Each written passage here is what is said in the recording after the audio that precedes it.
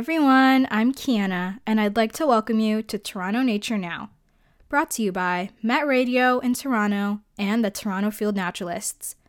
The Toronto Field Naturalists are a volunteer-run, nonprofit nature conservation organization connecting people with nature and wildlife in the Toronto area. Today, I'd like to welcome Emily Rondell, who's here to talk about resident birds. Emily is a longtime birdwatcher and researcher and has observed and surveyed birds throughout Ontario, from Lake Erie to the Arctic. She worked exclusively as a bird biologist for 7 years with Birds Canada and was a board member of the Toronto Ornithological Club for 12 years, including being president for 3 of them. She is currently an e-bird reviewer for Toronto, a regional coordinator and volunteer committee member for the Ontario Breeding Bird Atlas, and a trustee of the Bailey Fund for Bird Conservation and Science. Her interest in birds began with her master's degree, which focused on citizen science applications for monitoring birds. This work took her to Ontario's birding mecca, Point Pelee, and from then on, birding became a minor obsession. I, as Kiana, would also like to add that although it seems like I'm a little bit jaded about pigeons in this episode, I do somewhat like them. I just wish some of them would stop cutting me off on the sidewalk on my way to school. Here's what Emily had to say. Hi, Emily. How are you doing? Thank you so much for joining me today. Hi, yeah, Kiana, I'm great. Thanks for having me on. Thank you for coming. And so today we're going to talk about resident birds. And my first question is, what is a resident bird? So, yeah, we often talk about kind of migratory birds, but we don't often talk about resident birds, which are kind of the opposite. So, a resident bird is just a species that stays in the same area all year long. It doesn't migrate or have any seasonal movements, just like a lot of people do. We live in the same place all year, and so do these resident birds. Um, and I think it surprises people, even though intuitively they know resident birds very well. Birds like cardinals, goldfinches, black-capped chickadees, downy woodpeckers, and they know that they see them all year long. I think a lot of people also have this concept that most birds have seasonal movements in their territories, and they just kind of forget about resident birds a lot of the time. That makes sense. These poor birds are being forgotten. They're too common, but they're kind of great because, regardless of what day of the year it is, if you kind of go outside, and I'm based in Toronto, and I know this podcast is too. So if any day you go outside in Toronto, you have a chance to see our local Toronto resident birds. And we can kind of track them and observe them over the course of their entire lives a little bit more easily than with some other species.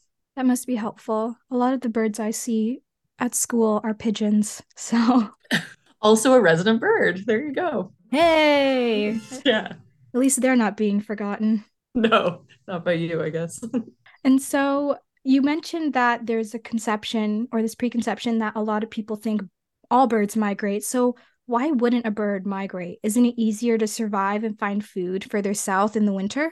I think there's a lot of misconceptions about what migration is and what it's for. And we can get a good answer to your question there if we think about why birds are migrating, like what their impetus is for doing it, and kind of a little bit of the history of it. So there's a little bit of an idea as well that birds often, like here in an area, a temperate area like Toronto, where like birds go south for the winter because it's too cold. But it actually has really very little to do with temperature and pretty much everything to do with food availability. It surprises a lot of people also to learn that a lot of the birds that kind of are in our area during their breeding season in spring and summer, and then leave in winter, they're not really temperate birds. They're tropical birds. They evolved in the tropics, and that's where they originally came from.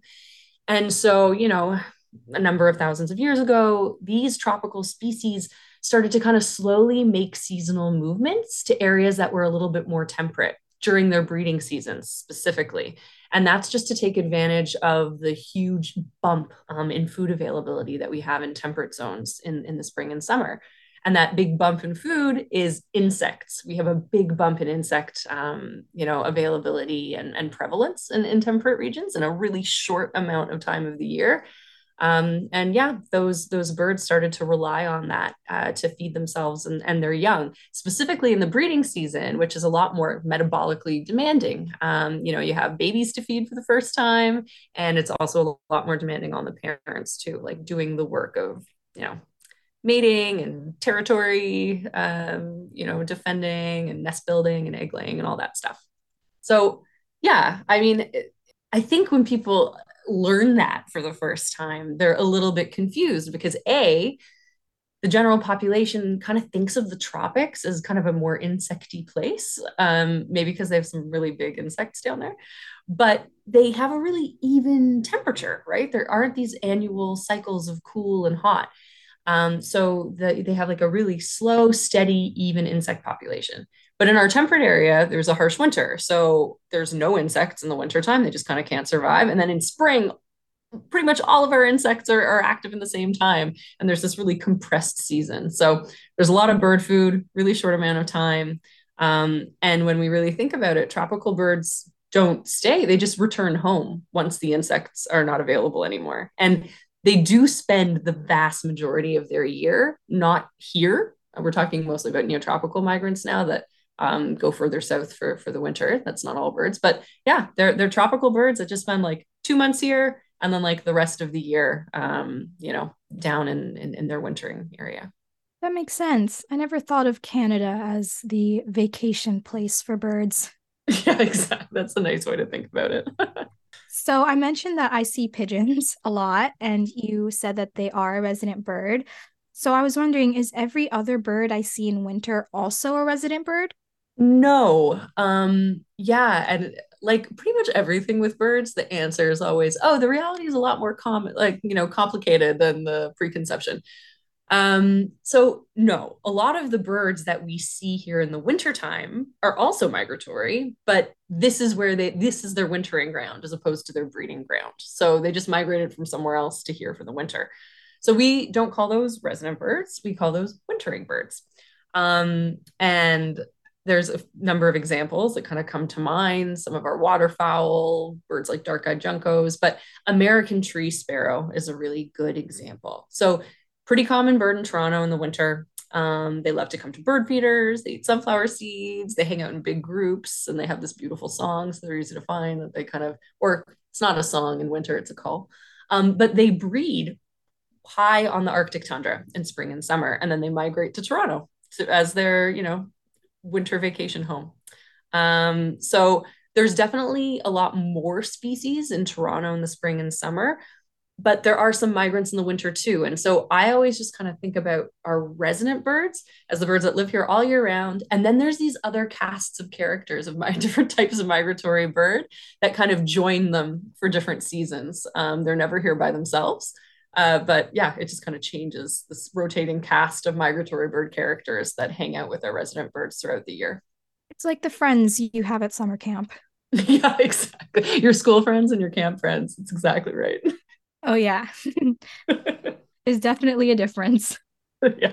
And so, how do the habits of resident birds change throughout the year? Well, yeah, when you think about it, a resident bird that's here throughout all of the seasons, and here in Toronto, we have very distinct seasons that are very different from one another. Their habits change a lot to just kind of accommodate those changes, right? And we've talked about it already when we talked about why migration exists, but the most obvious answer is that they really need to change their diet from season to season.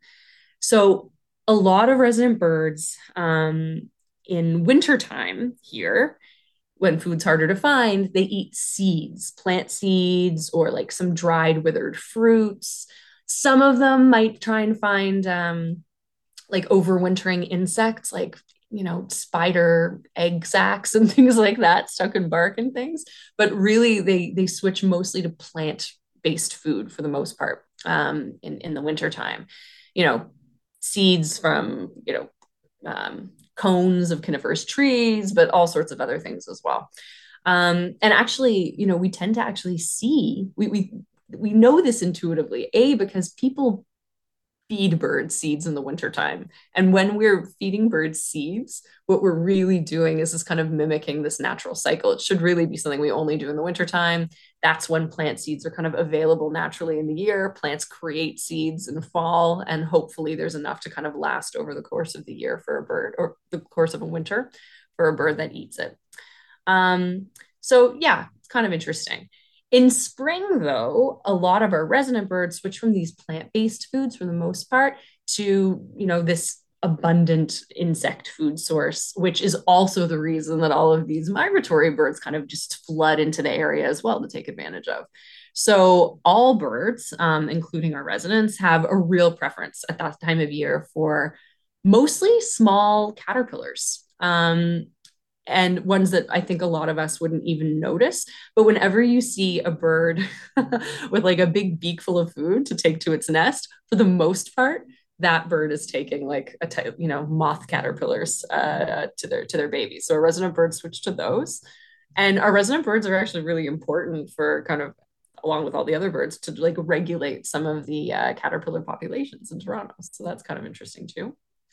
So yeah, they definitely change their diets. Um, and they also, know their home area really, really well.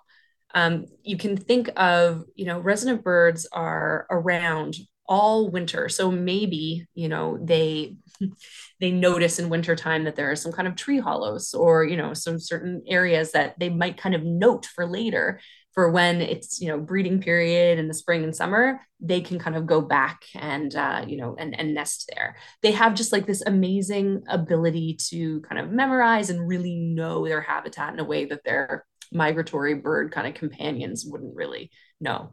And this is especially obvious in the wintertime. So resident birds know the location of crucial food sources, seed trees and things like that, and also crucial places that have open water because, birds have a really hard time finding liquid water sometimes for drinking in the wintertime. And these kind of open running water bits are really, really important spaces. So actually, you'll often find like wintering birds following resident birds around an area or kind of hanging out with them in groups because they kind of use them as local tour guides.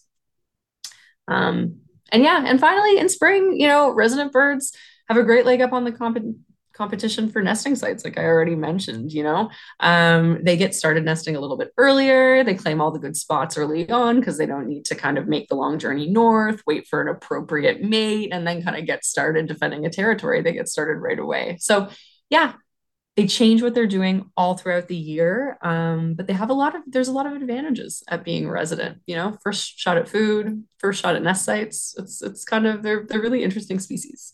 Yeah, that's great. I feel like since they don't have to pay for flights, it'd be much easier. Yeah, aside from the harsh winter, right? Like I think that there are downsides in that they need to be a little bit more adaptable. They need to be species that are a little bit more generalist. Like they can do these things like, maybe change their roosting sites or sheltering sites, change their diet, and just kind of really learn a landscape. So they're really interesting and kind of hardy and adaptable species. Yes, and you mentioned eating moth caterpillars, and that is a choice. Yeah, they're pretty gross for us. Really delicious for a bird. Or I feel like the pigeons at TMU, they love everyone else's food except for their own. Well, it's interesting in that case, pigeons are a resident bird and, even though they don't get a lot of love, but I like to love them because, they're kind of interesting in our landscape, but they're a feral population. They're not a native bird. So it's hard to say what their natural, they don't have a natural food source. Like what is their food? Maybe it is your French fries. Maybe it is, whatever they can find. And that's natural for them. Yes, maybe. They also might like the Korean corn dogs as well. Oh yeah. They also get very close as well. Yeah, they've really lost a lot of fear. Yeah, they're very confident. They're very, used to city life, just like we are, and it doesn't phase them because it's their, well, adopted home, I'll say, if not their natural home. For sure. And so that's all I have to ask you today. Is there anything else you want to add? I mean, not really, except that, I would really urge people if they're interested in birds and looking at, urban birds to kind of start, trying to sort out, which birds you see might be migratory, which are resident, which are wintering. It's kind of a fun way to get to know birds, and it's something that you can really easily do in an urban environment because we have a lot of species of different kinds here in Toronto. So it's a nice way to start. The resident birds are going to be the ones you learn first because you can see them any day of the year. Yes, that makes absolute sense. And if you can, start with the pigeons. Yeah, there you go. You already know one. Perfect. You're way ahead. Thank you. Thank you so much for joining me today and teaching us about resident birds. Happy to help. Thanks for having me. Thanks again to Emily Rondell for talking with me today. And I'd also like to thank you, the listeners, for tuning in. Anyone out there who'd like to get involved with the Toronto Field Naturalists can visit their website at torontofieldnaturalists.org. Again, that's torontofieldnaturalists.org. Shout out to Paul Overy, the show coordinator, and once again, I'm Kiana for Met Radio, and this has been Toronto Nature Now. Make sure to tune in next time.